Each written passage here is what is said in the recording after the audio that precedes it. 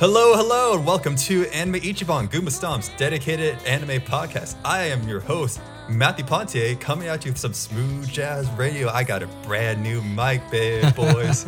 Brand new, smooth, clean mic. I hope it's noticeable.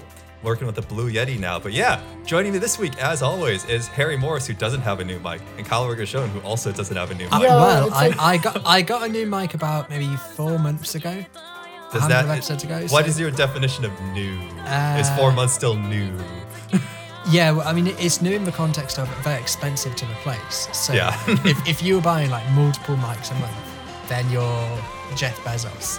You're very rich. You've got a lot of money. So I'm not rich. I can only afford one of these every few years. That's fair. But mine is newer, so therefore yes. Yeah. We're all having a nice loosey-goosey Saturday afternoon, evening, morning across all 3 time zones. I got some nice rain outside my window right now. It's really, really chill. I like it. It's just gray. Yeah. Wrapping up work right now, going into the holidays. Got one more week of work before we just kind of break. And then we don't come back until January. So gonna have to figure out what I'm going to be doing with all those 2 weeks when the world is closed. But what about? I've got an idea what you might be doing because you recently started a new endeavor. Yes, I have. I was going to promote that a little bit later. But yes, I have started streaming on Twitch. I had my debut stream last Friday, and so I'm going to be trying to promote that and get that up and off the ground. But yeah, stay tuned later in the episode for all the details on that, where you can watch me flail on Twitch. Well, that's because OnlyFans didn't work out for you, so you've decided to exactly. change. Yeah. It's a hard entry. There's got to be like wasn't enough demand. There's got to be a porn version of streaming, right? Or like people that just play games but they're naked. Isn't that only? You mean porn? I guess. Yeah. That's called Pornhub. Oh, okay. Yeah, like there is a porn version of streaming. It's pornographic streaming. It's a thing. But and I do it every week. No, I'll start on Twitch, and then I'll be Holostars, EN Generation 1. There you go. Just you wait. There you go. Besides my gross delusions, what about you, Kyle? How have you been up to on the other side of this landmass that separates us? Been good. I had this past week off because I have PTO that I just found out like a couple weeks ago wasn't going to roll over, so I had to take it. That's why I only have 1 week. Technically, the week after is work also, but I'm just like taking all that off of PTO because mine also doesn't roll over. Yeah. So I just had this past week off. Got through some games. Just a lot of games. Slowly working my way through Higurashi. I haven't really caught up with anything new, so I'm like, I'd say like 2 or 3 months behind on what's going on with anime. But good thing we're not, focusing on the now, mostly. Right, we're going to be focusing on the 2011 later on in the podcast, but Higurashi was not in 2011. That's like 2000. Higurashi was not in 2011. No. 2009, I'd say. I'm not exactly sure. How far are you into the second season now? 2/3 of the way in. So you're wrapping up then. I feel like I've gotten most of the information that's relevant now. And right, I think you got all the big reveals. It's all just seeing how it's going to play out with characters making decisions on what they know now. So yeah, exactly. Yeah, it's interesting. It's a very different show. It's a very different show tonally than when I first started, which I think is very impressive. In that it goes from being one kind of story to another. Mm-hmm. I know exactly what you mean. Does it feel quite seamless with that transition as well? Oh yeah. You don't even really notice. You have to stop and think about it. It's like, wait a minute, when did the show become like this? Yeah, and then what's really cool is that I'm at a certain part in the show where it's revisiting like elements of the first part of the show, and it's very different impact-wise with all the information that I have now. Mm-hmm. It's like when you go back and read a book or watch a movie after having read or watched it one time, and you pick up on things that you missed the first time. It's kind of like the show doing that for you. I know that sounds like it hand-holdy, but it's meaningful. I will say, and this is maybe mild spoilers, but whatever, at least to where I've gotten in the show, Mion still hasn't used her gun, and that's like kind of upsetting. That's the biggest mystery. Is like no one ever addresses that. She just has it. Okay, cool. I guess it's just everywhere. It's really odd. It's really odd. Fashion statement. Yeah, it's funny. So I'm playing Rikushi 07, who is the original creator and author of Higurashi. I'm not sure if it's his newest visual novel, but it's one of his newer ones called Iwaihime. And it's got his hallmarks written all over it for sure, where it's just like a whole lot of what the fuckery in the beginning. And now I'm finally in the parts where like things are making sense and they're being explained.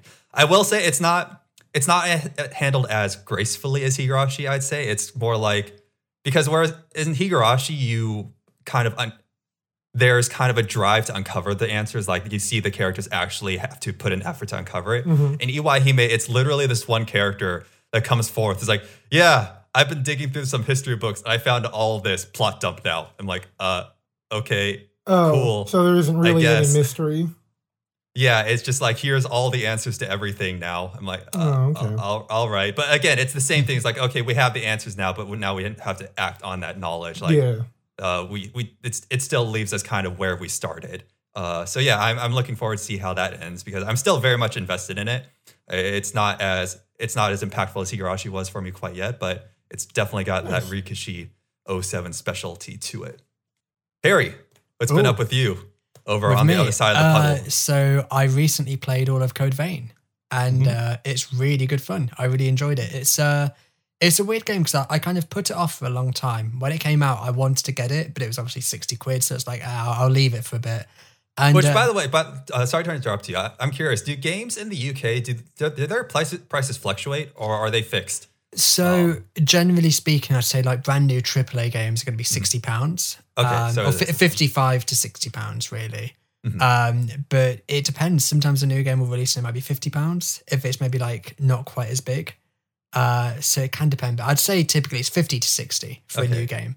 I was just wondering if it was like Japan, where a brand new AAA game would be anywhere between like 3,000 yen to 10,000 yen. Oh shit, that's wild, a big difference. Yeah. Okay. Yeah, sorry. No, it's usually only like within a £10 difference. It's not like a huge change. So yeah, no, like when it came out, I was like, oh, I'd like to play that, because I was kind of following it before release as well. And the general consensus was pretty good critically, but people weren't saying, oh my God, this game is amazing, you have to play it. So I thought, oh, it sounds all right, but I'll maybe pick it up in a sale. So I waited, and it was on sale for 16 quid recently. So I was like, oh, well, I'll get it then. And yeah, I fucking loved it. I really, really enjoyed it. I would say, because it's obviously like in the genre of like the Soulsborne games, it's probably the most accessible and also the most easy Soulsborne game I've played. But that isn't necessarily a bad thing. It's still really fun. The story is like just kind of garbage, really. Anime weeb nonsense. Anime weeb nonsense, yeah. It's just very kind of plot heavy, but without really making sense of much. So, I mean, it's partly my fault. A lot of the cutscenes I just found myself zoning out of. So I know that's partly my fault as well, but I just didn't find it particularly interesting. But no, it's really cool. Like the whole game is played with a partner. So like there's someone there to kind of make it a bit easier, but you can turn the partner off and just play it solo. Oh, I didn't know you could turn the partner off. Okay. Yeah, you can. So I'd imagine that would then make it like more in line difficulty-wise with like the Dark Souls games. Right. So that's what's really cool about it. Like it very much has a customizable difficulty. If you're like me and you want the challenge, but you don't want it to be like absolutely neck-breaking, then play with a partner. But if you want it to be fully fucking difficult, then yeah, play it on your own. But yeah, I'd say like most of the bosses, I think I beat them all like within 1 or 2 tries each. So it was all pretty quick. The only ones that were exceptions is there's a boss towards the start of the game that took me about an hour of trying. But that was just like, I think I didn't know the game's mechanics particularly well. So that took me a lot of tries. And there's another boss towards the end of the game where you have to fight 2 bosses at once. And that's always the hardest thing in any game. That was really tough. But again, I did it in like 7 tries, which isn't too bad. But it was this moment of like, oh fuck, I need to really try on this one. But no, it's honestly a lot of fun. It's just a really fun game. Right. Lots to do, lots to see. So outside of the partner, what would you say is the one system or aspect of the game that sets it apart from a Soulsborne or makes it different from the Soulsborne series? I think the obvious thing is, but it's like very, very anime inspired aesthetically. There's a lot of environmental variety as well. Like you'll go from these big cathedrals to like snowy mountains to like flaming cities to like, I don't know, just like lots of different areas that are all very different aesthetically. And I thought that was really cool. I enjoyed that a lot. Ultimately, like gameplay wise, it's nothing super different. There is a lot of customization you can do there. Like you'll unlock different abilities as you go along, and then you can equip different abilities on different like settings. So like you kind of build your own character with like different abilities and movesets. But like it's kind of cool. Like do you know in like the Soulsborne games, if you upgrade a certain stat, that's it. Like it's fully set there. Yeah. This isn't like that. Unless you use a special item, yeah. You've just got like a static upgrade thing. So you just level up level 1, level 2, level 3, and that just like raises all your stats like by a set amount. So like there's less you can kind of fuck up on your character, if that makes sense. Like you can kind of undo everything. More what's the word? Clear or clear on its progression in that sense, yeah. Yeah, so I really enjoyed the simplicity and the kind of increased accessibility and ease of it. So like I'd say if you're new to Soulsborne games, you've never played one of these games before, Code Vein's a really good place to start. It's nowhere near as hard as like Bloodborne or Dark Souls or anything like that, or Sekiro. So if you want to check out this kind of formula, but you don't want to like jump in with something really difficult, Code Vein is a really nice middle ground, and you can turn the partner off if you're finding it too easy. So yeah, it's a good game. I'd give it a decent 7 out of 10. Yes, there's my review. Nice. It's definitely been on my list for a while, and I might be playing on a stream later on as well. Yeah. You mentioned how the story is just kind of like forgettable, and that's something that I'm interested in. That team's next project is Scarlet Nexus, which is coming out on next-gen consoles. That's in summer 2021, I think. We just had the Game Awards that gave a window of it. And I'm curious to see how they handle a full-on action title now, because they were in charge of the God Eater. I was going to say God Wars, God Slayers. Neither of those. God Eater series. And then they did Code Vein, which were the two very different styles of game. And now they're going in a different direction again. So I'm interested to see what they pull off here, and if they can have a not tropey anime story for once, but I'm not holding my breath. I don't know. Have you seen like footage of the game? It looks pretty true. I have. Yeah, I know. Main character kind of looks like Kirito. He does, yeah. Like, I'm not holding my breath, but it would be cool if they tried something a little bit different. But either way, like, their games have always been fun from a mechanical standpoint, for sure. So I'm looking forward to that for that reason alone. It's probably also the first next-gen Weeb game that will come out, unless Tales of Arise somehow comes out before. Oh, yeah, I guess. Which doesn't look like it will. Hey, no, you're wrong. Yakuza Like a Dragon came out. Okay, that's fair. That's fair. That's very weeby. But if you're talking about like hardcore, like anime titty weeb, yeah, Scarlet Nexus is probably like going to be the one there. Yeah, it's. I still find it hilarious in that previous gen, so PS4, Xbox One, the first next gen JRPG game that came out was Omega Quintet from Idea Factory. I remember playing Omega Quintet when I first got PS4. Yeah. Oh, well, I remember thinking like of all because I don't know if I know the game. Yeah, of all companies to jump onto the next gen bandwagon first, it was Idea Factory, and I just found that the funniest thing ever. So I'm glad it was Sega and what's God Eater's also Sega, isn't it? No, it's Namco. Namco, okay, yeah. Oh yeah, Namco Bandai, yeah, Bandai Namco, yeah. I'm glad it was those two this time instead of Idea Factory. We'll see if Idea Factory jumps on it pretty soon, though. All right, cool. Speaking of jumping on, it's time to jump right on into some news topics, yeah? Yeah. All right. I love it when news just falls into my lap. Just like nice gift wrapped with like a nice little greeting card on it with a bow on top of it a few days before the podcast drops. And that's exactly what happened here. Nice Christmas present before the season start. So back in August, we talked about how AT&T was looking to sell Crunchyroll. Mm-hmm. That happened back in August. And so now we just got news that Sony and Funimation is in the final stages of acquisition for purchasing Crunchyroll. at the price of $1.175 billion. Lord. So that is going through now. And you might recall back in August, AT&T was offering, or was reportedly offered Sony Crunchyroll for $1.5 billion. So they supposedly negotiated it down to 1.175. But that is in the final stages of happening now. It is official. Crunchyroll has come out and said it. Sony and Funimation have come out and said it. It's happening. Crunchyroll, the two biggest anime streaming platforms, will now be under the same umbrella. And so, of course, everyone is super pleased about this. Of course, no one has anything bad to say about this. Everyone is super stoked about this. No.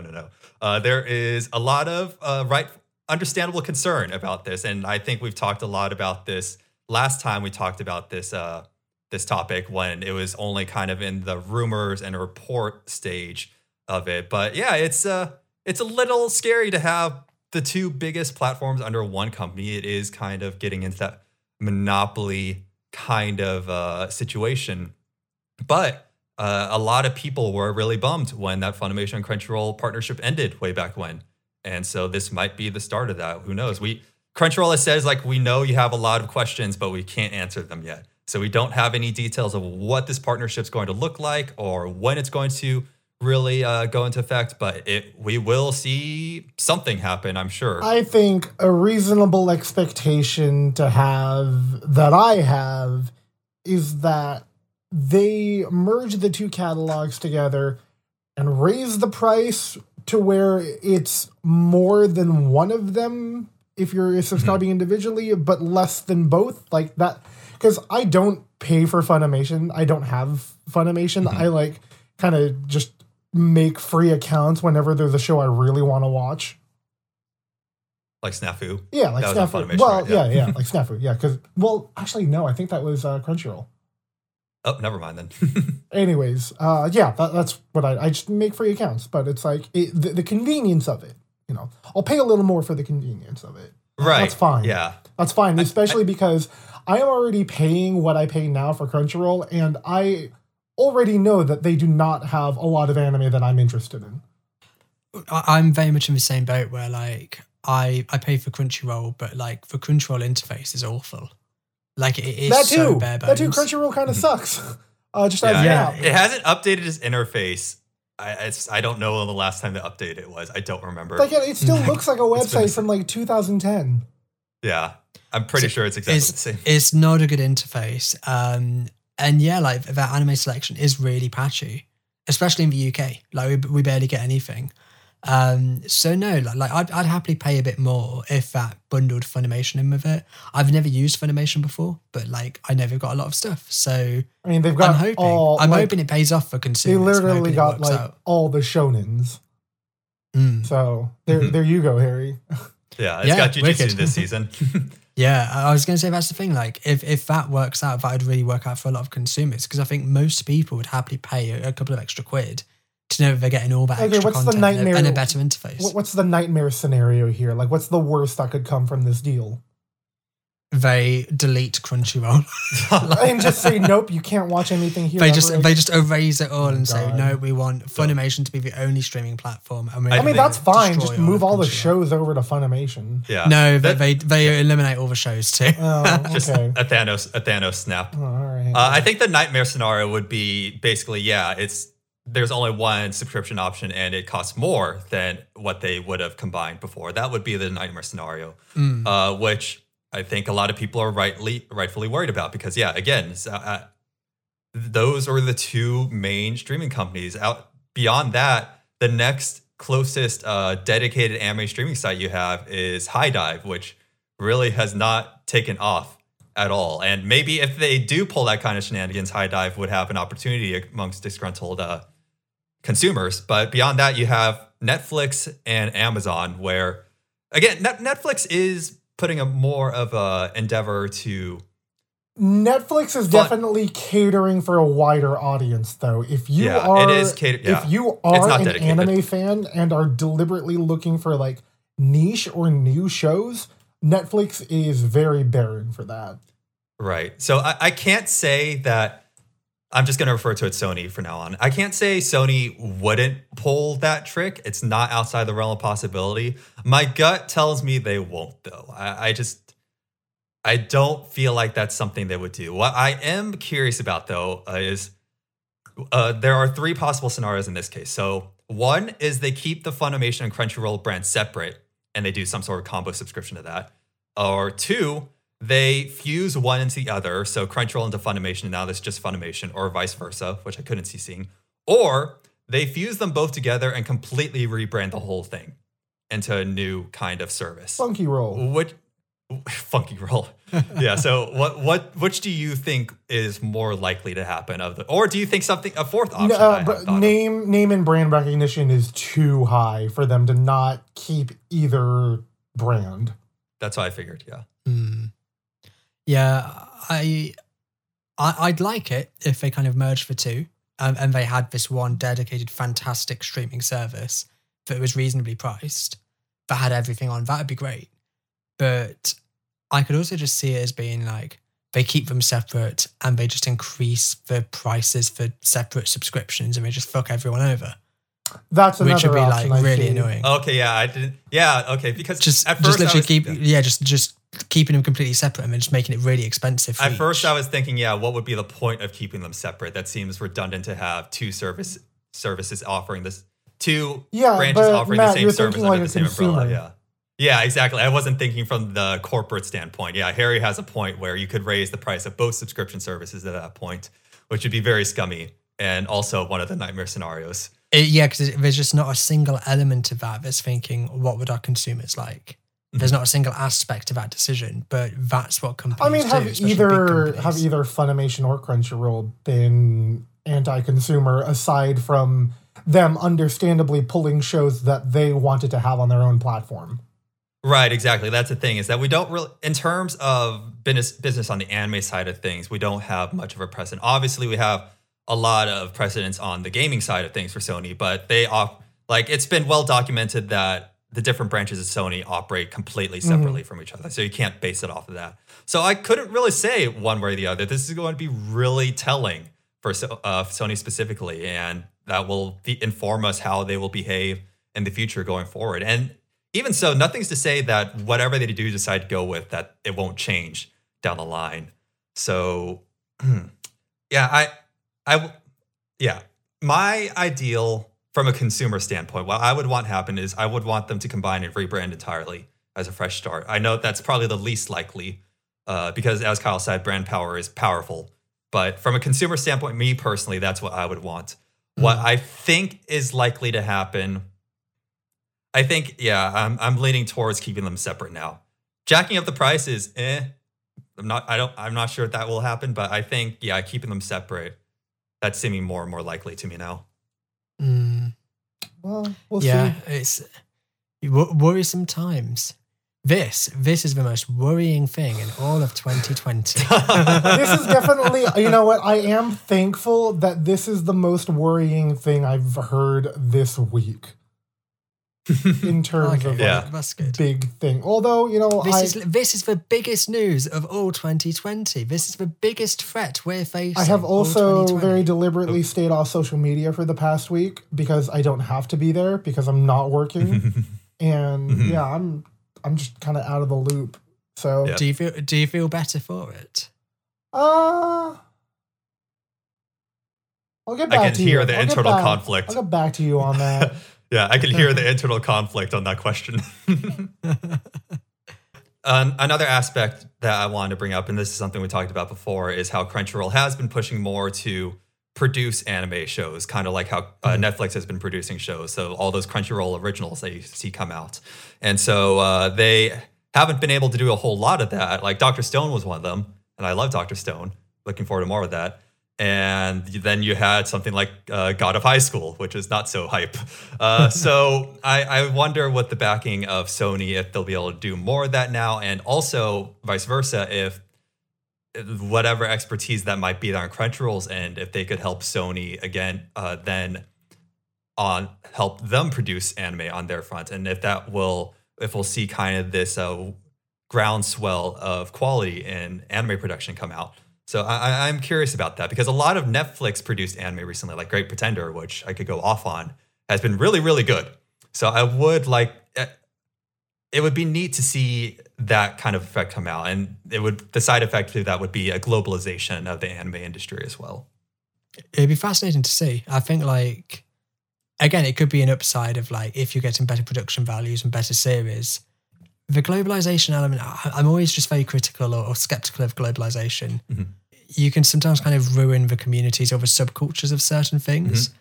Mm-hmm. And it's weird. On the one hand, part of me always wants anime to be more well-known and more mainstream. At the same time, I just hate every time I see like a Hollywood live-action anime adaptation, a bit of me dies inside. Mm-hmm.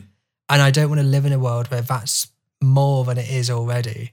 I don't want to live in a world where American animation companies are making series saying, look at our new anime, missing the point that anime means Japanese animation. And if you're an American company, you physically can't do that. But already you're having that happen. It just, America ruins everything. America just ruins everything. And it just all the time, like America's the annoying kid in class at school where like, anything that gets mentioned, they're like, I want to do it, I want to do it, I want to do it, I want to be the main one, I want to be the main one. All the time. You just want to say, shut the fuck up and sit down. It's their turn now. But America can't do that. Fuck America. Anyway, I'm getting off track.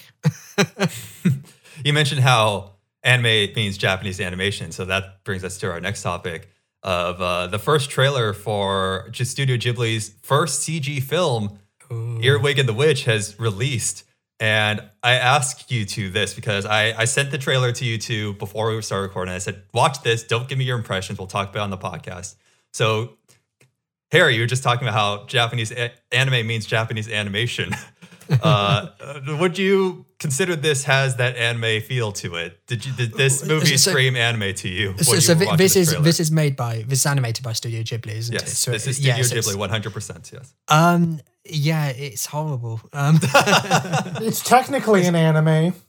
Yeah. So for people who don't know, Studio Ghibli have done like all sorts of 2D anime films. How can you not know who Studio Ghibli is? Yeah, we're an anime podcast, Harry. Yeah. Okay, I'm assuming people know. Get out of here. But the point is, this one's a CGI 3D movie. The thing about like CGI animation for me is that like it can look good, but only when it's done to the highest possible quality. Mm-hmm. Like, okay, if you look back to like the American CGI movies, there's a lot now that look fucking awful. Like Shark Tale. It's horrible. I know that one. It's terrible. It's one of the worst films ever. But okay, even if you go back to like, Pixar's one of the few companies that have done CGI animation consistently well. And even then, if you go back to old Pixar movies, you can see issues with them. Like if you go back to Toy Story 1, for example, obviously like it's an incredible film. It's a masterpiece. But you can see how dated the CGI is. But like that was done by people who were like leading the industry. But I just feel now like if you're doing CGI, unless you're like throwing so much money and budget at it, don't bother because it will look bad. It will age poorly. And this is why I don't like it anywhere near as much as 2D animation, because you can watch like The Jungle Book from like, I don't know, the 40s or the 50s. I can't remember when The Jungle Book was made. It might have been 60s or something, but it's probably 1960s. I would argue that the issue isn't with the medium that they're using, but it's that there's like, they're not doing anything with it. Right. Yeah. The way that the trailer presents the movie is that everything's very flat and rigid. Very sterile. It's very stiff. Yeah. So like even if you do go back to a movie like Toy Story, sure, some of it might be dated. Just in terms of like rigging, animation, voice capture, and stuff like that.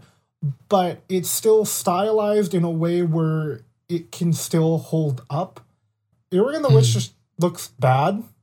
And I would not put that at the feet of the technology that they used, but entirely with the artists that used it, or in this case, failed to understand how to use it. And on top of that, I want to reiterate, CGI can be phenomenal. Like we've seen that countless times with Pixar. It can be incredible, but it's so easy to fuck up, is what I'm trying to say. Like it's so easy to get it wrong. and to have it so it ages appallingly. I don't even know about easy to get it wrong. It's just people don't know how to get it right. Because it is like a burgeoning medium. And that's why, like, even with like other CG stuff, when something does come out that's like all CG and looks really good and very fluid, it is like very noticeable because people are still kind of experimenting there. It's the same thing when cartoons first came out. It's the same thing with VR technology right now. It's just people, creators, artists aren't caught up with the technology yet because they're still figuring out. Maybe I'd argue that there is a little less room to excuse that for CGI just because it's been around for 30 plus years at this point. Yeah. I'd say the biggest thing for me with the trailer is that it's Ghibli. So okay, yeah, I this think is where I was we have a go reasonable yeah. expectation for quality.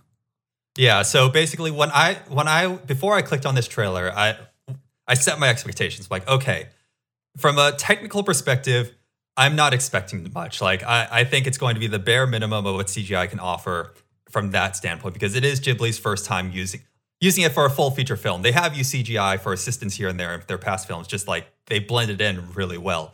So, like, there's going to be growing pains. I accept that.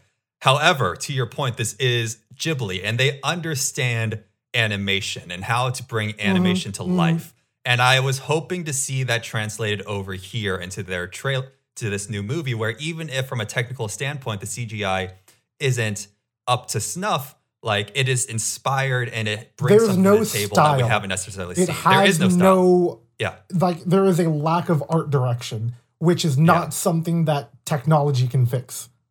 Yeah, exactly. It is just, there's none of the small details that Ghibli is known for, and the character designs and their outfits and their movements.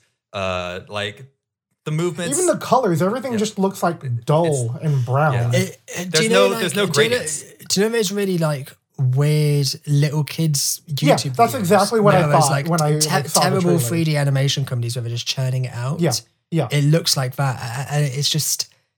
Yeah, like I don't know how to articulate my original point about CGI, but like I'm not anti it. Like it can look amazing. Like especially modern Pixar stuff's phenomenal. And if you go back to like older Pixar stuff, you at least know that's the best CGI could have looked in that era. But even yes, I understand the concession for this is what they were capable of at the time. But I would argue that even if you look at some of the older Pixar stuff, it still holds up because they had a sense of like direction that they wanted to take their art and aesthetic and their look. Yeah. Like they knew what it wanted to look like. Yeah. So I guess my point more so is like if you go back to like a 2D animated movie like The Lion King or something in the 90s, you watch that could have been released last year. Like that's how well 2D animation can hold up by contrast.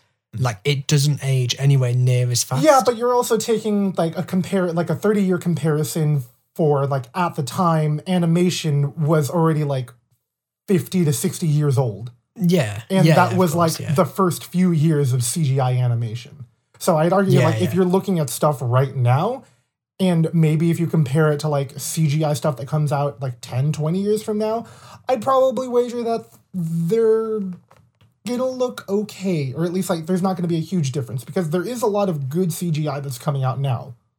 Yeah. So I've been skimming through the trailer again one more time, and the other thing I noticed that really just makes the whole thing dull is lighting.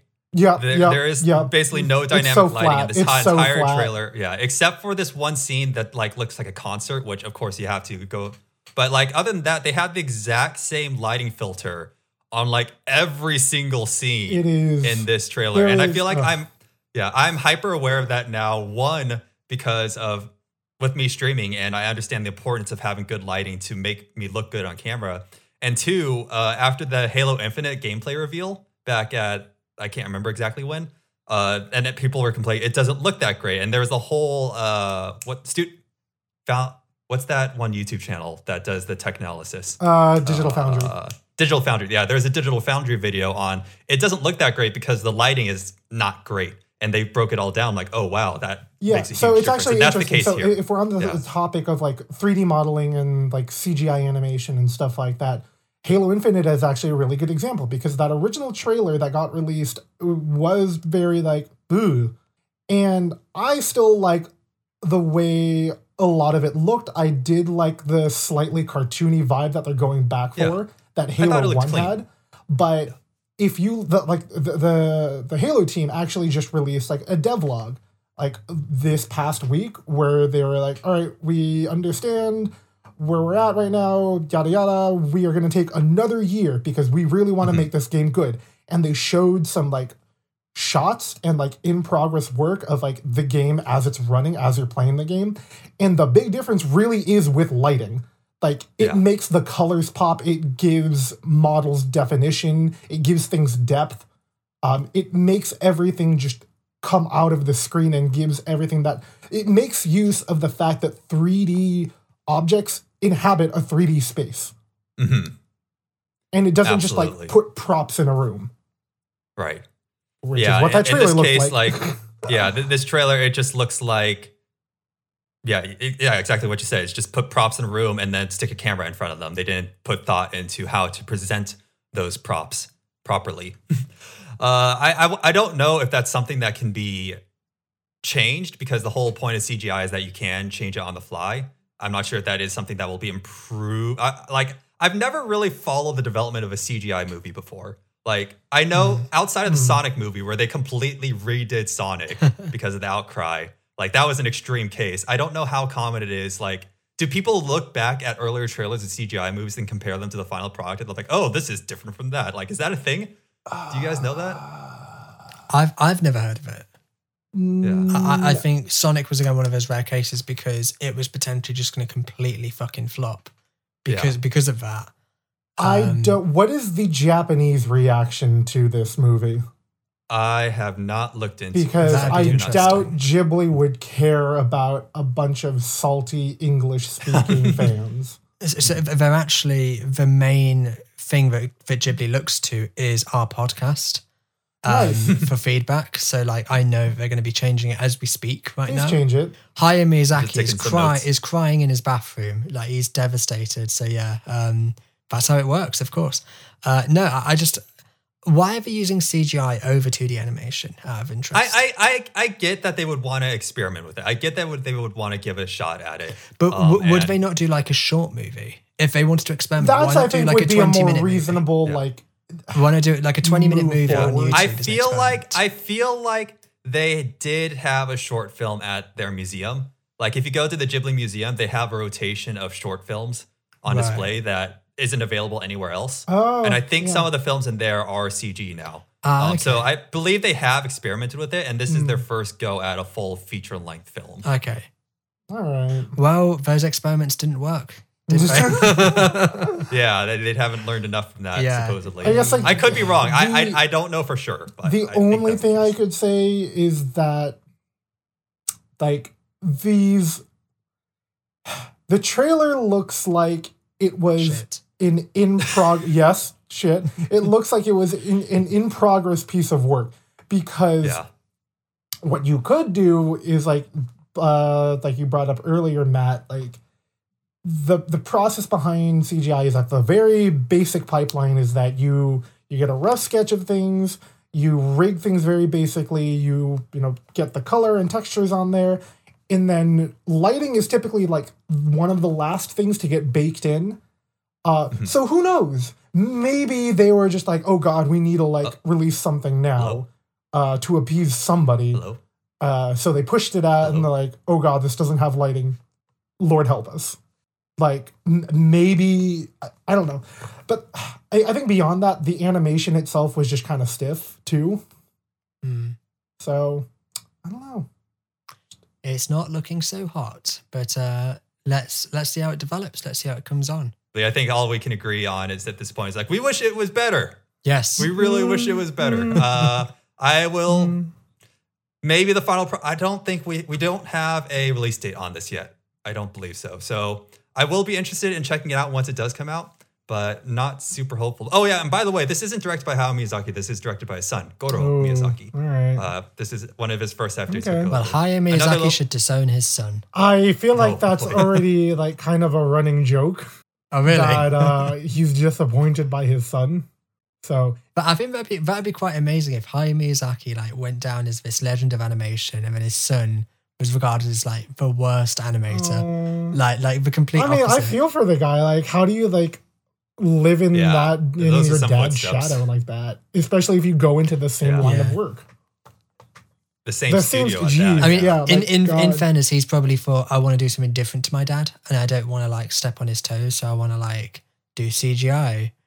But it's like, that's fine. Just do it right. Do it well. Yeah. Like do a great job and reference Pixar. Reference like the pinnacle of the genre. Yeah. This is their first go at it, and I'm sure they'll have... Well, actually, I'm not sure if they'll have another go at it. But if they were to have another go, I would like to think they would learn and grow from it. Nice little funny detail I noticed that even though the character's name is Earwig, that's the main little girl's name. If you listen to the trailer, it's pronounced Aya, which totally sounds like Earwig. Absolutely. Aya. All right, moving on. Kyle and I wouldn't be shrimps if I didn't talk about this news story real quick. So Hololive Indonesia 2nd generation has now debuted. We got our little zombie, Kureji Oli, who is a zombie girl risen from her grave. She headed home relying on memories retained from when she was alive. Upon arriving, she discovered it had turned into a ramen shop. And so in order to reclaim her house, she decided to become a VTuber. She looks straight out of Zombieland Saga. Like, you could slot her into Zombieland Saga and she wouldn't look out of place at all. She's the only one debut stream I checked out so far. She's got that really hyper Kiara energy to her. Then you got Anya Melfisa, an ancient weapon known as a Keris. She was granted human form through a mystical ritual performed by her master. She's just about always sleeping or playing games. Living mostly alone for so long has made her tend to be apathetic towards things and people she's uninterested in. But when talking about things she likes, she can be quite childlike and passionate. And finally, we got Pavolia Rain, or Rene, I'm not sure, Lady of the Peafowl. While studying at the Magic Academy, she was involved in an incident and transferred to the human world. Since then, she has been unable to use much of her magic. Although appearing elegant and calm, she can become very emotional and angered. So yeah, those are the new talents in the Hololive. Harry is so thrilled about it, I'm sure. I was just zoning out. I'm just thinking about other stuff. How long will it be before like there's a really sort of low budget anime series made about them? I'm not... Like an anime about streamers. Yeah. Whereas like the protagonist streamers. is like, she's a genius. She can read the stream. Well, sorry. Okay, there was a thing. Really got me, Harry. There was a thing recently. Oh my god. There was a thing recently. So I love music production. I love DJing, and an anime series recently is about DJing. Oh, D4DJ. And I watched the first. Yes. Yeah, so I watched the first episode, and there were moments of accuracies. There were moments that were a bit weird, but like the ending bit of the episode was like this leading protagonist girl could like somehow like perfectly beat match 2 songs or whatever, and this other girl was like, it's amazing, she can actually see the music, and it's just like, what the fuck are you talking about? Like that's it just really really irks me, stuff like that, because it's just like there's it sounds hypocritical to say it's not realistic. And I'm like, of course it's not realistic because it's anime, but it just feels stupid. It just feels dumb. Well, anyways, how did we get here? Anyways, Yeah. It's a fun tangent. Stay tuned for our VTuber That's right, review VTubers. later on.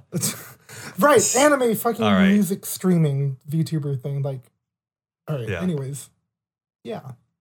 Okay. Yeah, I'll check them out, more of them out later.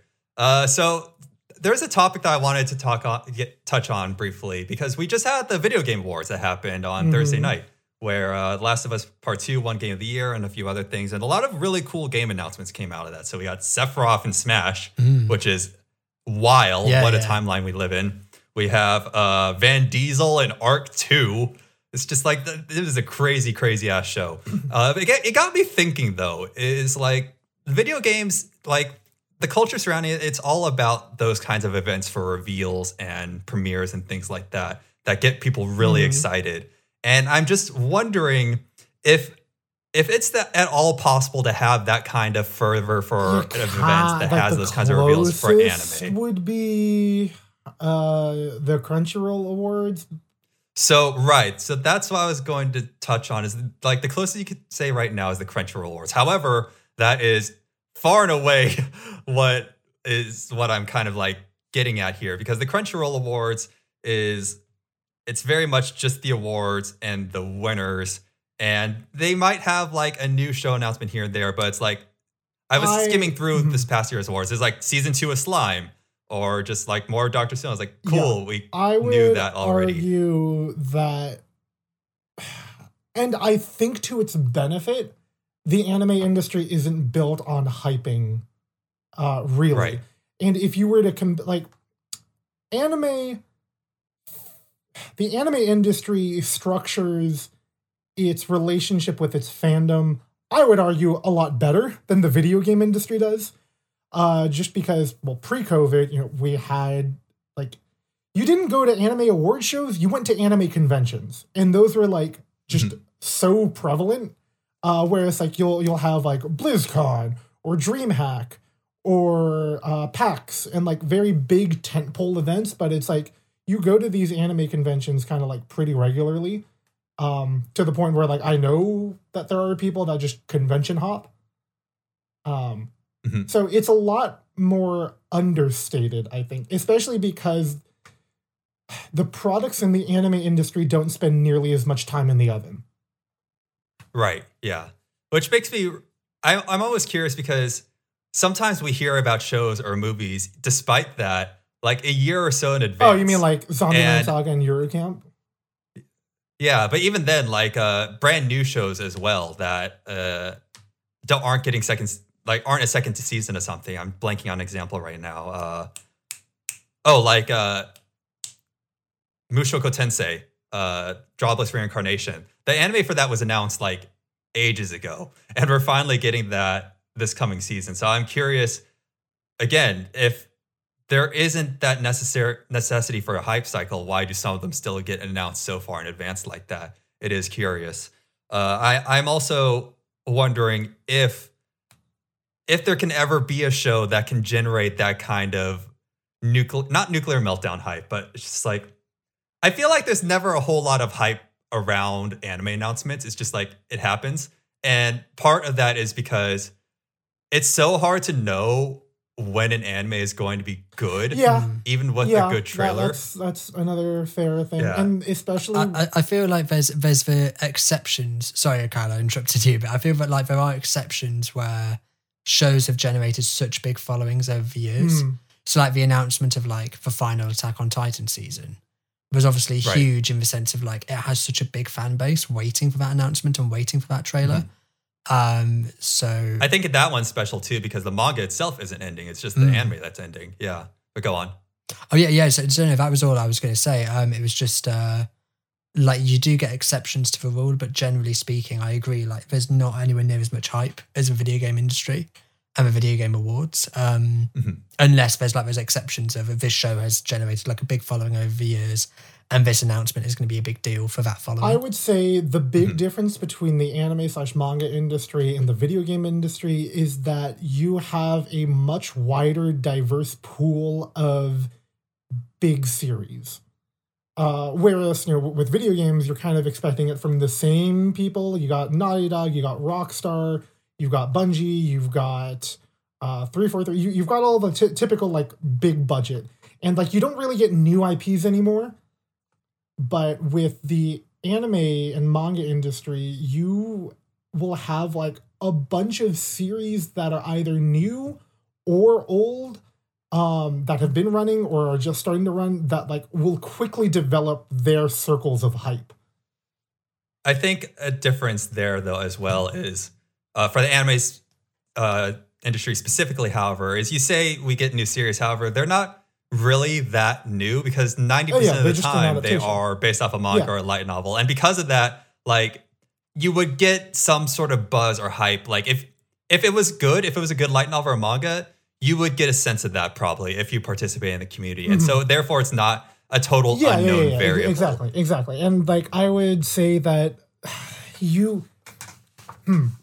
in terms of like unabashed like hype, just from everybody involved, I think the only ones I can really think of, at least off the top of my head, are Berserk.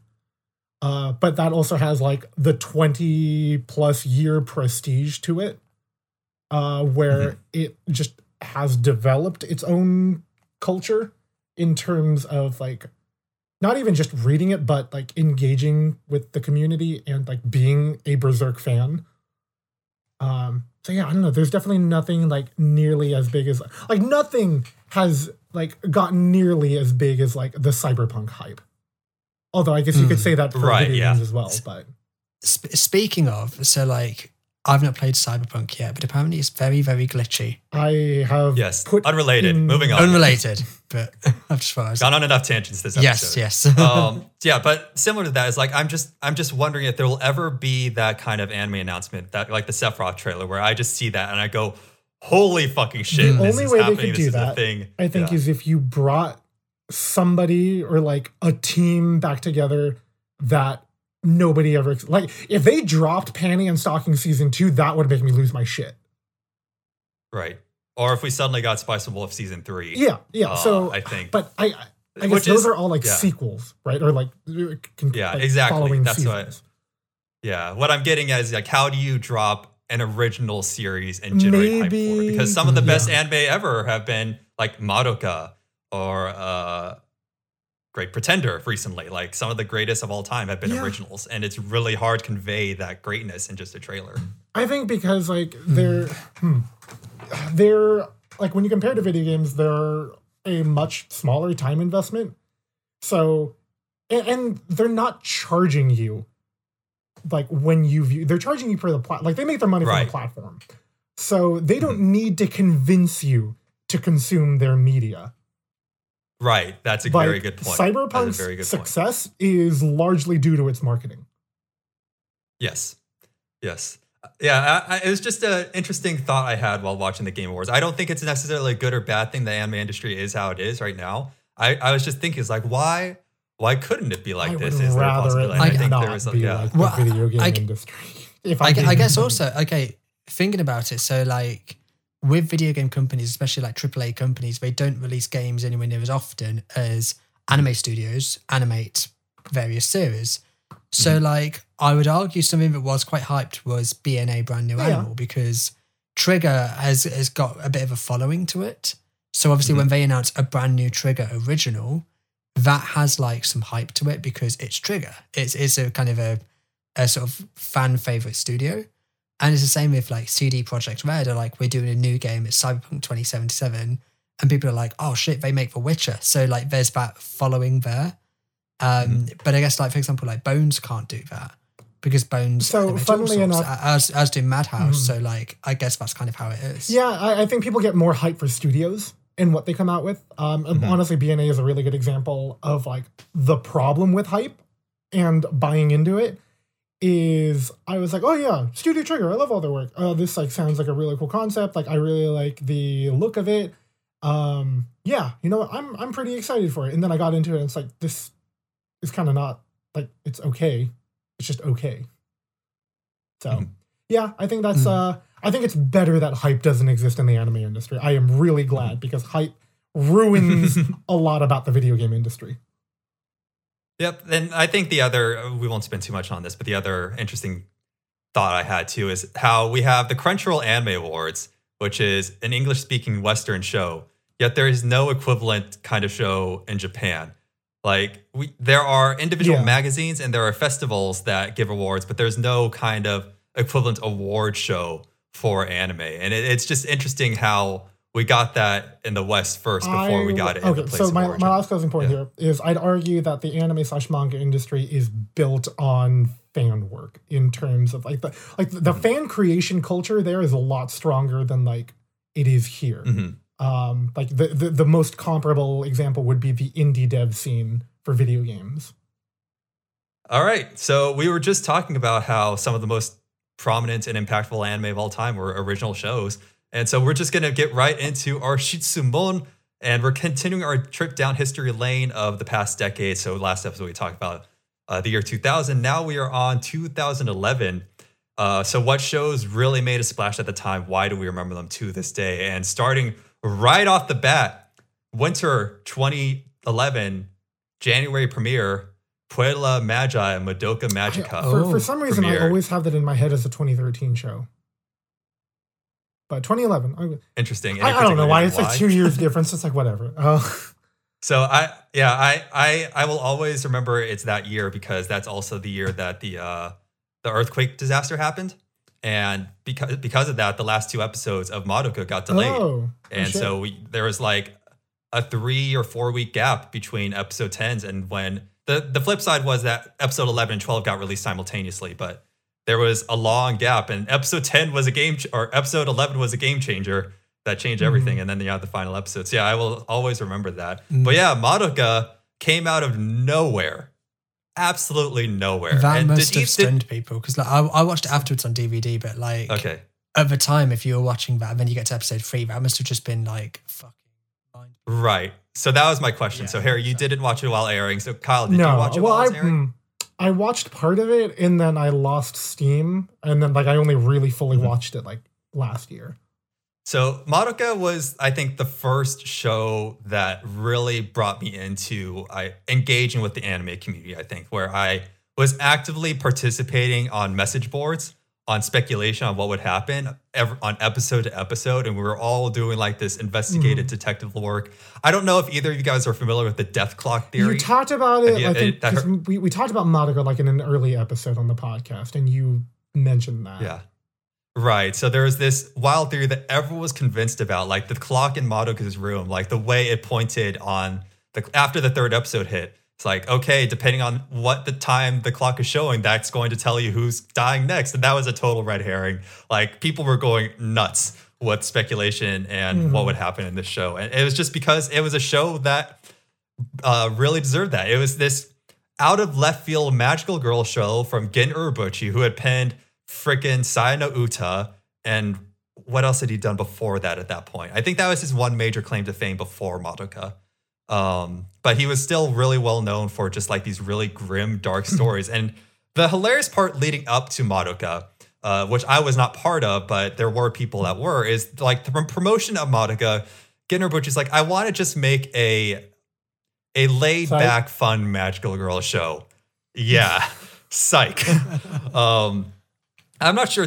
When did you guys eventually watch this? Like, how long after did it air? For me, it would have been a few years later. I can't remember exactly when, but it was quite like when I'd started watching anime, it was quite an early one for me, I think. So you'd say like 2014, 2015? Yeah, probably something like that. Yeah, that was when I like first made I watched like half the series, and then just didn't continue it. But that was like around 2013, 2014 or so. Mm-hmm. So when you were going into it, had you heard anything about the show, or like did you just think like, oh, I think this is a popular mystery one? Was a bit lost on me because I had constantly seen it recommended as like a not in these exact words, but I definitely got the impression that it was a bit of a mindfuck kind of show. Mm-hmm. That was all I knew about it going in. And I think to its benefit, it does a really good job of making you forget about it. Right. Of like it compartmentalizes all of its various aspects. It does the same thing that Higurashi does, where like the first like few episodes are just a bunch of like slice of life stuff with like maybe the occasional like ominous like undertone or vague hint, but it goes like right back into slice of life stuff to where you forget that like it's a thing that like the show is gonna like rip your heart out. So Harry, had you heard anything about the show before you watched it? Like what brought you to it? I think I might have heard it was like dark, but I can't quite remember exactly. Yeah, I think I knew there was like a twist to it. I knew there was like a dark element to it. Okay. But like no, beyond that, I didn't really know too much. And I really enjoyed it. And I also want to say that like the opening to Madoka Magica is one of the catchiest, iconic, the catchiest fucking openings ever. Like that's what. Yeah, or no, it wasn't. That was Orimo, which we talked about last episode. But yeah, that was what really cemented Claire's popularity in the Anna song circle for sure. So yeah, you two, you have to put yourself in my shoes back in 2011, January 2011, when this show premieres. And I think the only reason I watched it is because I was going through the list of new shows because I just started watching seasonal shows. And it said anime original. I'm like, oh, that's rare. Okay, let's give it a shot. And I was coming off my Sailor Moon kick at that time as well, I think. So I'm like, okay, anime original Magical Girls, let's go. And I had no idea. I had no one had any idea. And so we're going through the first 2 episodes. I'm like, wow, this is like some really unique animation. It's really trippy and it's interesting, but it's still got like, and we talked about this before, how when it comes down to it, Madoka is still a magical girl show. And then episode 3 hits.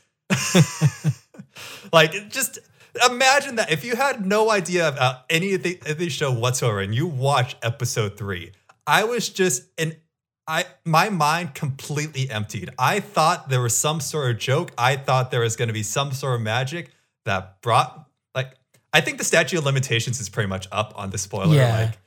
Like, mommy gets killed. And I'm just like, she's going to come back, right? She's not actually dead, right? Like, that's not what happened. And then, like, okay, I'm waiting for the next episode. And then she's just gone. She's just gone for good. And the really brilliant part about that scene, too, was just how nihilistic it was. It was instant. She was gone instantly. There was no, like, last words or any, like, encouragement to the people she left behind. She was completely eviscerated in an instant. And that is really what... If you're going for the shock factor of a show, I think that really is what you needed to do. Otherwise, you kind of undercut the impact you're going for. And that really cemented is like, we are not afraid to go to these kinds of lengths to tell our story about like what these girls are going through. And that story turned out to be a story of trauma and just horrible hardships and horrible conditions that evolved brilliantly through brilliant pacing. And it was something that none of us saw coming at that time. And it's something that hasn't quite been replicated since, I think. Yeah, like, I mean, there's been plenty of shows with twists, but I think to have a twist of that scale and to have it work so well and to have the ending show be like that high quality. Yeah, all sorts of shows have tried to kind of emulate that kind of formula change since. But I think Madoka Magica just executed it so well in a time when no one else was really doing it. Right. And the thing is, like, I wouldn't even really think of it as a formula change in a weird way. Because, like I said, the first 2 episodes, they were slice of lifey and they were magical girly. But in the end, I was still like, this is weird. Like, this is oddly dark for a magical girl show. So when that twist happened, it seemed consistent. It wasn't just out of nowhere like... the closest example I can think of is School Live. And I love that show, but that twist there, that was very sudden. It's like, and now we're here. There was no warning whatsoever. Yeah. I guess the more I'm watching Higurashi, the more I'd equate that watching experience to having like my time through Madoka. Because even though the show starts off like being very slice of life and stuff, and like, of course I'd heard that it's like a mindfuck of a show or series, I went into Higurashi and like when it did get over to the darker stuff, it did so seamlessly, but still in a way that I was shocked that I was shocked how it was happening, not that it was happening. I think that's a good way of putting it. Yeah, it's like again, like with Mommy's death scene, it was just how sudden it was. I think I was shocked by how it happened. The biggest impact that the show left with me, where it had that like very, very dark moment, but totally made sense within and the way the story had been progressing was, you know, this is the big spoiler, but like when Homura goes fucking crazy and locks Madoka in a fucking time bubble, I'm like, oh, okay, I get it. I get that's like why she's doing that, but wow, that's really kind of fucked up. I remember the scene also that kind of stuck with me is when you learn about the true nature of the soul gems and how it happens and like the ultimate fate of these girls that they're trapped in is like, and it was funny too because it was kind of like a rule of threes because you had Mommy's death in episode 3, you had that revelation in episode 6, and then you had I say it's a big revelation but I'm hearing exactly what happened, but there was another big revelation that happened in episode 9, and then there was 12. So it was like every 3 episodes there was something like mind blowing that happened. Just like you got to keep them going, and that's what I do appreciate about Higurashi is that like the first like 5 or 6 episodes are admittedly very slow, but I think that's because you don't know what's going on. But once you get a vague bearing of what is happening and like the backstory of everybody, like once you get into the series proper, it's like every 2 to 3 episodes is just something new. And that's what I did like about Right. Madoka, was that it didn't just rely on shock factor. It knew when to put those shocking moments in. Absolutely. And I think that's a lot of things that some of these modern shows try and replicate it, like Magical Rule Raising Project, or what's the other one that came out that was dark? Yuki Yuna as a hero. They kind of missed the point in that regard. Like, you can't just go for shock value. You have to have something backing up. And those are still okay shows, but didn't rival anywhere near Madoka. I was going to say, by the way, so I've not seen Madoka Magica for about 8 years, so a long time. I have, there's like 3 DVDs, 3 movies, I think. And the first 2 retell the events of the series, and the third one is brand new. Right. Should I rewatch the TV series, or should I watch the 3 movies? Which iteration is better? If you watch the movies, then if you want to like relive it, I remember the movies being good still. Like, they have much better fight scenes, but of course, like, I remember they cut out some details. I don't remember exactly which, because again, I saw the movies. The movies came out back in a time when like anime movies were not screening in a lot of theaters. I remember me and my friends like loaded up in a car on a school night in Texas and drove our asses out to Houston, which is like a 2-3 hour drive from San Antonio, watched the double feature of the first 2 movies, drove our asses back that same night, and then went to class the next morning. We were so into it because we wanted to see them live. That was just what you had to do to see an anime movie back then. It was absolutely worth it. We had a great time. It was close to the end of the week. I think it was like a Thursday or so you could afford to like Thursday, clock at least. out. Yeah. So we just suffered through the rest of the week. But yeah, I love that. So yeah, I remember enjoying the first 2 movies. I just remember also that they, for the sake of time, they did have to cut out some neat details that the series had. Yeah, so it's like up to one you. of the reasons I've been debating it is because I don't want to miss out on that great opening from the series. And that's well, they have their own unique openings, but it's too. not going to be as good, is it? Yeah, that's true. That's true. That was the other thing, is like, Madoka introduced me to an evolving opening. I think that was the first show that I watched that had an evolving opening, and that was really neat to see. And again, there was all that investigative speculation too. It's like, what does it mean? What does this mean? Oh man, that was like, I'm not anywhere nearly involved in the kind of message boards of anime anymore, but that was definitely the peak of when I was. So speaking of pacing and Madoka being good at it, one show that wasn't as great at it, but it still turned out in spades. So spring 2011, Steins Gate hits the airwaves. Nice. Yeah, so this was a show that I watched I remember it came out as I was ending high school. And I watched like the first 2 episodes of it. I'm like, I need to stop because I'm going to get hooked on this. And I can tell it's going to be a show that has cliffhanger after cliffhanger after cliffhanger after cliffhanger of episode.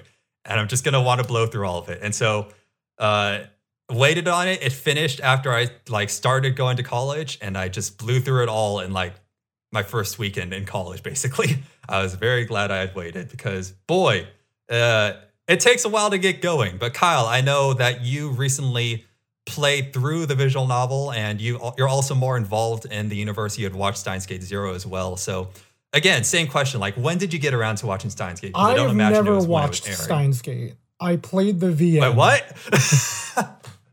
Damn it! Steins Gate. But okay. So yeah, I still need to watch Steins Gate. Because I have a buddy of mine who did, because I recommended like I really like the game. Like I love the story. I love the characters. It's one of my favorite series. And it's interesting. Honestly, like I'd be interested to hear your experience from it. Even after everything had gotten released, because yes, I can see how an anime adaptation would more or less create a cliffhanger after cliffhanger kind of release schedule. In the game, that works out really well because those moments of high tension, you're just sitting with that for like an hour or 2 of like reading through other stuff, trying to like figure out how Okabe and his friends are gonna like solve things. So I actually like the cliffhangers because they don't, well, I wouldn't even call, they're not even cliffhangers in the game because you're not left waiting, you're left stewing. Right. Yeah. It's not, is the game divided into chapters? Yes, it is divided into chapters that have names. Okay. Yeah. Because even then, like, you can't have a cliffhanger within a game when you could just go on. Yeah. So I don't know what that was like even when it was fully released and you were watching it like just one after another, if that felt annoying. It never felt annoying to me, for sure, because like again, it was just like I gotta know what happens next. I gotta know what happens next. But it does it like every episode ends with like oh, what do we do now kind of thing. I wouldn't say every single episode did, but it was frequent enough. And I think one of the biggest complaints of the Steins Gate anime is that it definitely starts off slower paced, where you have this guy throwing a banana in a microwave, and you're like, the fuck? Oh, like, yeah, what is the point of this? Yeah. Harry, have you seen Steins Gate? Yeah, a long time ago though. Yeah. Okay. Yeah, and I have not rewatched it again since. So this was an issue that my friend who watched the anime also had, and I honestly kind of had with the VN, and I now see it's necessary and that it's an important part of the story and Okabe's character. Right. But wow, he's really grating when you first meet him. Yeah, and it takes a long time for a story about time travel. It takes a long time to get to said time travel. I think the first time Okabe like legitimately time travels, the first time like knowingly is like, okay, this is what we're doing, is like 5 or 6 episodes into the anime. It is pretty late. That's how I always found Steins Gate. Like, 'cause I know a lot of people say it's like one of the best animes ever made. I always found that like there were great moments to it, but there was just too much sort of just bloated talking exposition scenes that just kind of bogged it down for me. Yeah. And that is a bit of a complaint that I heard from my friend, in that it does kind of. So I get, like, I understand the role that serves, right? It's like it's to like get you acquainted with Okabe, get him acquainted with his friends, and then build the story relationship between all of them so that you're invested in what happens to them and understand why Okabe goes to the lengths that he does, like, as the series progresses and as things get progressively more fucked. So I understand it. I get it. I don't know what it was like in the anime. In the VN, it was definitely a lot slower paced, because as VNs usually are. So it's weird because like I don't know how else you do that, and I think it's necessary, but there is a hurdle to cross before you are sure that you enjoy the series. Right, and I think for me, like, one is that I could just keep going through it, but even though Okabe was grading, he still had a charisma to him. I felt like he was still an entertaining nut job to watch at points. And what I really appreciate is that once they did finally get into the time travel aspect of it, is how they framed the time traveling, because like, I don't need to tell you guys, time traveling can get so nutso sometimes. Like, in different kinds of stories, you can go so crazy with time travel, and I like how they kept it simple. One of the here. tightest. Like, you have timeline A. Yeah, you got like timeline A, you got timeline B. They're both fucked. You have a razor slim chance of being on timeline C that isn't fucked. Find it. And that was something that you could easily wrap your head around. It's like, go too far one way or the other, and you're just you can't escape it. And I really liked how it kept it simple like that, and really built upon the struggle that Okabe went through. And I say that Higurashi is the most satisfying ending of an anime I've ever seen of all time. Steins Gate is a close second for me. Like, this. When you get to the end of the series and his final lines are like, get ready for the longest week of your life or something like that, it holds so much weight behind it, because you saw just how much he struggled. Like, none of it was a given. None of it was like, this was just bound to happen eventually. Like, you saw all everything that you did, everything he thought of to grab the tiniest possibility you could have and reach that ending. Gives Steins Gate so much of its staying power is that it is one of the weebiest shows I've ever seen, but it's not just there as window dressing. Like, it actually is important to the story. Like, the fact that they live in Akiba, they have like friends who work in maid cafes, like they're all like giant nerds. It gives a very nice comfortable sense of community within it. And that's like a large theme with Steins Gate, is the community and the relationships that are important to you. I think what's also masterful about the show is how much they choose not to show.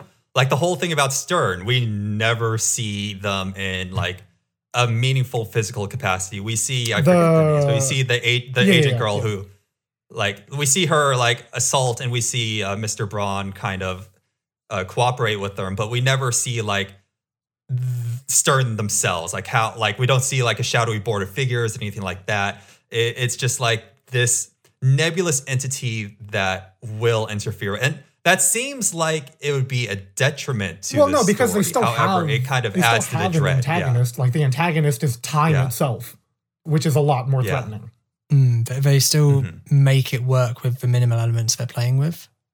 Yeah, exactly. Right. Yeah. And I think it shows a degree of mastery when you know what to hold back on just as much what to show. Because that's one of the things that when I'm editing articles for Goomba Stomp, like that's one of the main edits, like cut this down, say more with less. Like you don't need to say so much. And that's something that I think translates one to of the anime things as that well. kind of was a bit irritating about Steins Gate for me was that like the first moment you get where there's real stakes at play is halfway through the series. And that's when I can't remember, I won't spoil anything, but the young girl's name, I can't remember her name. Wow, why am I Mayuri? Jeez. Makasi Kurusu or Tuturu Mayuri? Girl? Mayuru? Mayuri, right. Or Okay, Mayuri, so like there's a particular time-related thing that's causing a threat to her. And that's the first time where it feels like there's real stakes at play. Where it's like, oh fuck, like things actually have a lot of narrative weight here. But that's at like episode 12, episode 13. And that's and like that's the thing. It's great in moments like that. It's so exciting and so investing. But those moments are few and far between. The finale is fantastic when like he's going back in time to try and save a particular person. Again, I don't want to be too specific, but again, that's fantastic. I just wish there's maybe a bit more of that and a bit less of the kind of filler in between. I wouldn't say it's hard because like I'd argue that the filler is necessary because you need to establish the characters. You need to establish why Okabe cares about them. And we've talked about that before, like the necessity of filler sometimes. Yeah, in a like previous you need episode, those like dumb moments where they're just like being idiots at a maid cafe because like it gives their personality. It gives them it gives them motivation. But I guess what I'll say is like I think I mentioned it earlier during our technical break, but I'm rewatching Attack on Titan currently.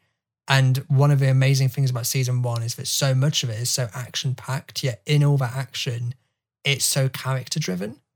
And you're learning so much about all the characters. And I think there's a really good way of balancing that, like really entertaining stuff with fantastic character development. I don't know how the anime was. For the visual novel, I really, really, really appreciated how sci-fi it got because it did get very sci-fi. There was a lot of in-depth exploration about like time travel theories, and setting up the rules for how it was going to have time travel operate. So I think there was that slow burn. That slow burn was a necessity.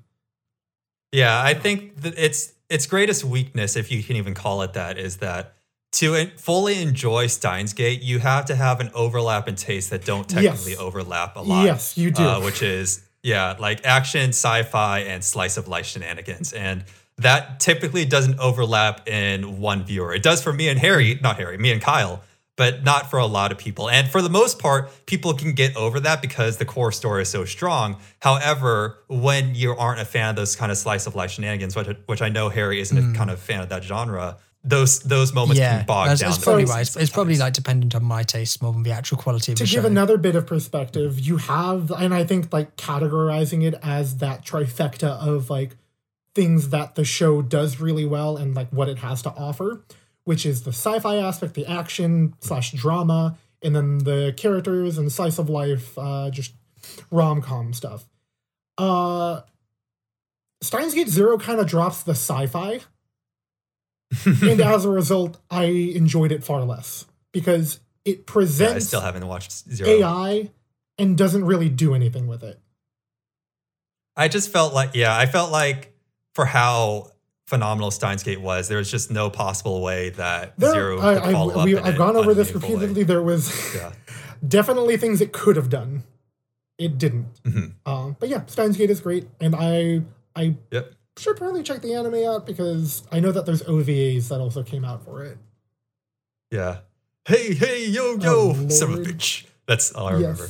You got to watch that in the sub. So what also could have been great and wasn't was Guilty Crown, fall of 2011. Have either of you watched Guilty Crown before? I saw the first 2 episodes years ago, and I can't remember them very well at all. And take it, like, the fact that I only saw the first 2 episodes is obviously that it didn't invest me enough. I didn't feel that invested to continue, but is it not very good? Right. Well, Kyle, have you seen it before? Show. You've never heard of it. Okay. So this was a big deal when it was coming out. And I unfortunately closed the tab that I had open last episode that had all of its credentials. But basically, it was a star-studded team that came together for this project. And it was hyped. So we were talking about how hype can be a detriment to the anime industry. This is like Exhibit A. So it was a production IG show that it was an anime original. And again, like coming hot off the heels of an anime original like Madoka, it's like, okay, get excited, peeps. And so now I'm curious about what is. I'm so mad that I lost all, but basically they had all these super big names coming in to work on the show. Like a really big name director. We had music by Hiroyuki Sawano. We had some people from the original Neon Genesis Evangelion working on it. We had mech designs by, oh my God, I'm just falling flat on my face. Lots of famous people were making it, basically. Lots of really famous people, yeah. And it flopped. It's got an okay rating. It's like a 7.1 on IMDb, 7.5 my anime list. But I guess were you expecting like a 9 out of 10? At the time, I think people were. I don't know if I call it a 7 out of 10 a flop. It just probably okay. I haven't seen the show. I have no idea what it's like. But is it at least decent? Oh no. Okay then. So this was the first instance of the show that I watched where like I had to accept that it wasn't good. No. It was one of those kinds of shows where I'm like, I want this to be good. I want it to be good. I want it to be good. And I kept giving it the benefit of the doubt. And then there was at one point that I'm just like, I can't. Like, this is just bad. What was the point that broke it for you? So, again, I haven't watched it since 2011. But it was a 24 episode series. The basic premise is that there was an event that happened in the world called Lost Christmas, where it basically released this virus out into the world and it killed a bunch of people. And so now we pick up a few years later where it's back under control, but like a lot of the world, a lot of the world is in lockdown. Which look at that. And Japan is kind of like back on its feet due to the guidance of this new organization that has come up. And our main character Shu Oma, as in like Oma, as in king, guilty crown, a king wears a crown. Ha ha ha ha. He meets this mysterious girl, and he has the power to reach into people and extract weapons from them, basically, based on their personality because of this virus. And he joins this underground resistance to go against the big organization, and they fight. And the reason that it flopped, or not, I shouldn't say it flopped, the reason that it fell apart is that, oh man, I'm really, it's been so long. It's been almost 10 years now since I watched it. It tried to raise the stakes when there were no stakes to begin with many times. And it tried to, it had a lot of moments where it's like, look what's happening to this character that I know you love and adore this character, right? I'm like, that's one of the most hated things when shows or any kind of story like assumes that you care about something, and it will have like a really emotional scene where these characters are crying, and you're just thinking, I don't care about any of these characters. It's one of the reasons why the live action Cats movie was so bad. That's a specific example. That's the reason it was bad. There was a lot of reasons it was bad. Like many, many reasons. But I actually saw it because my ex wanted to see it. That's why she's my ex. No, it's not really. No, but no, it's awful. But yeah, it's really weird because there's a lot of times when it wants you to feel something without making you like or care for any of the terrible fucking characters. But this isn't a review of Cats, obviously, but the point is, yeah, I hate that in any kind of story Yeah, and there's a point that happens in the story where like a big shakeup in the events happen and like everything changes and like allegiances change and our main character, oh my shoe on my foot, he's traumatized. He becomes like a completely different person. It's like, and again, it's like now feel bad for him. It's like, oh, why? I didn't care for him before, and I care for him even less the way he is now. How much of an asshole he is, and just like a complete disregard for human life, basically.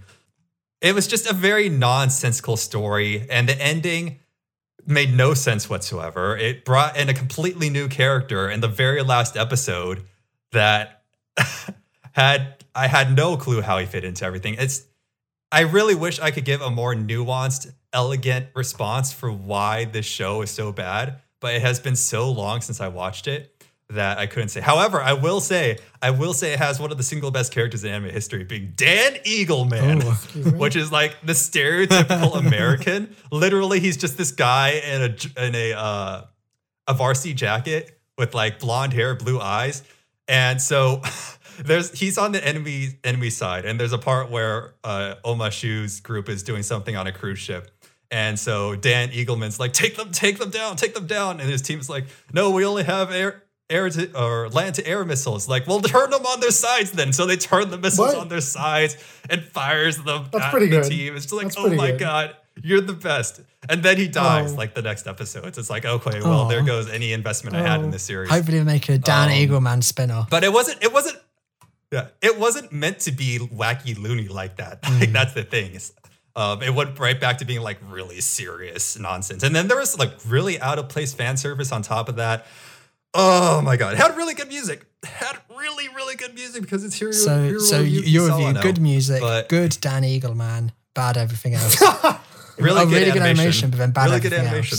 Else. Yeah. You know, I really wish one of you had watched this. Because well, I believe you. Sure. And it sounds like starting the 2010s, it's a mixed bag. We've got some great stuff, but then that's kind of bogged down by Guilty Crown. You know what? Everybody remembers Madoka and Steins Gate. Yeah. Nobody remembers Guilty Crown. Except Matt, because he's a freak. Except Matt. Yeah. So to wrap up this segment, we won't go all the way into this, but some other noteworthy shows that came out this year was Fate Zero came out, which is debatably my favorite show of all time. It's up against Great Pretender now. I still have to decide if that's dethroning it, but it's the lone example of how the Fate series doesn't have to be a convoluted mess. And it can be really cool and make sense and have stakes and investment in it. Also that year was the Hunter x Hunter remake started. That's when that started. Don't need to say more about that. People love it. I haven't seen the remake. I've only seen the original. Future Diary also came out. That was a 2011 show? Okay. That was a 2011 show, yep. Blue Exorcist started in the spring of 2011. Chihaya Furu also started fall of 2011. I can't believe it's been that long. It's a wild, inspiring show. Highly recommend. And then Anohana also happened spring 2011. So it was a very packed year. Yeah, it was a depressing year. It was a very packed year of high quality things that we unfortunately can't talk all about. But yeah, it's I was sweating when I was putting it together like, oh man, we got a lot to talk about. But boy, is the next year is when the Fire Nation attacked, let me tell you. 2012 is the year the Fire Nation attacked with 3 letters. I'll leave you with that cliffhanger for next time. DNA. No, I'm out of letters. AOT, Attack on Titan. Mentioned that a few times this episode, just because I'm rewatching MHA, it. My Hero. I don't know. What other acronyms are there? Come on, man. Harry, you got to help me out here. If you don't get it, we're just gonna have to wait till the next episode. All right, so we're gonna end off with that. Tell us. Thank you for joining us all. No, it's okay. We can end it. Just like I'm gonna be thinking about this. I don't want to think. Yeah, exactly. This is your homework, listeners, as well. All right, cool. Well, while you think about that, thank you for joining us all. So, Harry, what do you want to promote as the lovely co-host of this podcast, this episode? I would say check out Code Vein if you want a good game. Oh, no. And I also say check out Spiritfarer, which I played. Spiritfarer is wonderful. I played recently. I 100%ed it and I wrote a review on Goomba Stomp. Check out my review. It's a positive review. I liked it a lot. A very lovely game. It's Very probably my uplifting. favorite game I've played all year, which is interesting because like, there's been a lot of big games releasing, but they've all disappointed me. They've all like not quite met my expectations, except Spiritfarer, which I just bought on a whim, and I played it spontaneously and I loved it. It was really, really cool. So yeah, check it. I love those purchases where you just get it on a whim. Like I had a game called Stella Glow on the 3DS. Just got it a whim. And Yeah, it became one of my I love favorite it when games that on the happens. 3DS. It's the same with like an anime series again, when like you could be like, oh, I'm so excited for this new series, and when you check it out and it's just like underwhelming. But then one that you just stumble across randomly, you just love. So yeah. All right, Kyle, what would you like to promote on this lovely? Let's see here. It's still morning It is for still you, barely. morning. The sun's for 6 more minutes. kinda coming out and stuff. But what would I promote? Nothing anime related, unfortunately. Oh, watch Tsuki ga Kirei. I'm watching that with my brother, and it's a really, really cute rom-com about middle schoolers, which is what we don't. I wouldn't call it a rom-com. I think it's just I would just call it rom. Okay, that's fair. It is. Does your brother still listen to our podcast? Sometimes. Oh, So, hello, you Kyle. can give him a What's his message name now. again? His name's Noah. Hello, Noah. I remember, like, was it 2 years ago or something? He was on our podcast. Yeah. Ah, hello, Noah. How are you doing? Hope Thanks, Noah. you've enjoyed COVID. He has. He's been in his dorm room Ah, because he's going to college Ah. for the past 2 months. nice. Yeah. We've been watching Tsuki ga Kirei, and it is just I don't know why I said rom-com. I think I just have the word rom-com on the brain. It is a romance story, but it's very cute, and it is a very endearing look at middle schoolers that I feel like I've never seen before with anime. So it does a really good job of capturing the feel of being in middle school. Or at least I enjoyed. Yeah, go ahead. Sorry, it's a very good show at like capturing feelings. Yeah, I enjoyed it. I felt like they were a tiny bit too mature for middle schoolers. They felt a bit Really too mature, especially towards the end. Yeah, like where we're at, we're like towards I the think, end. like Yeah, 5 or 6 episodes in, and they feel believably awkward and cringy. yeah. I feel like they could have done the exact same thing in high school. And like the things that happen later on in the story would be a little bit more believable. Okay, later on in the story. Okay, still yeah, because enjoyed it's it. like right now where I'm at, they feel like 13-year-olds. They're like dumb kids. Yeah. But yeah. Yeah. I think also it's hard to believe, like, can you really fall in love that early? I'm not sure about this, but yeah, that's my personal complaint or criticism. Gotcha. So yeah, I would like to promote my Twitch channel that is on twitch.tv/musingmojak, where I just finished streaming Resident Evil 7 Oh, for my nice. first debut. Yeah, I finished it. It was a much shorter game than I expected. It was only Really? 8.5 Oh, hours, man. but there is a lot of extra content that is still like very much related to the main story. But yeah, right now I am working on my schedule is going to be streaming on Mondays and Fridays, 7 p.m. Eastern time, 4 p.m. Pacific time.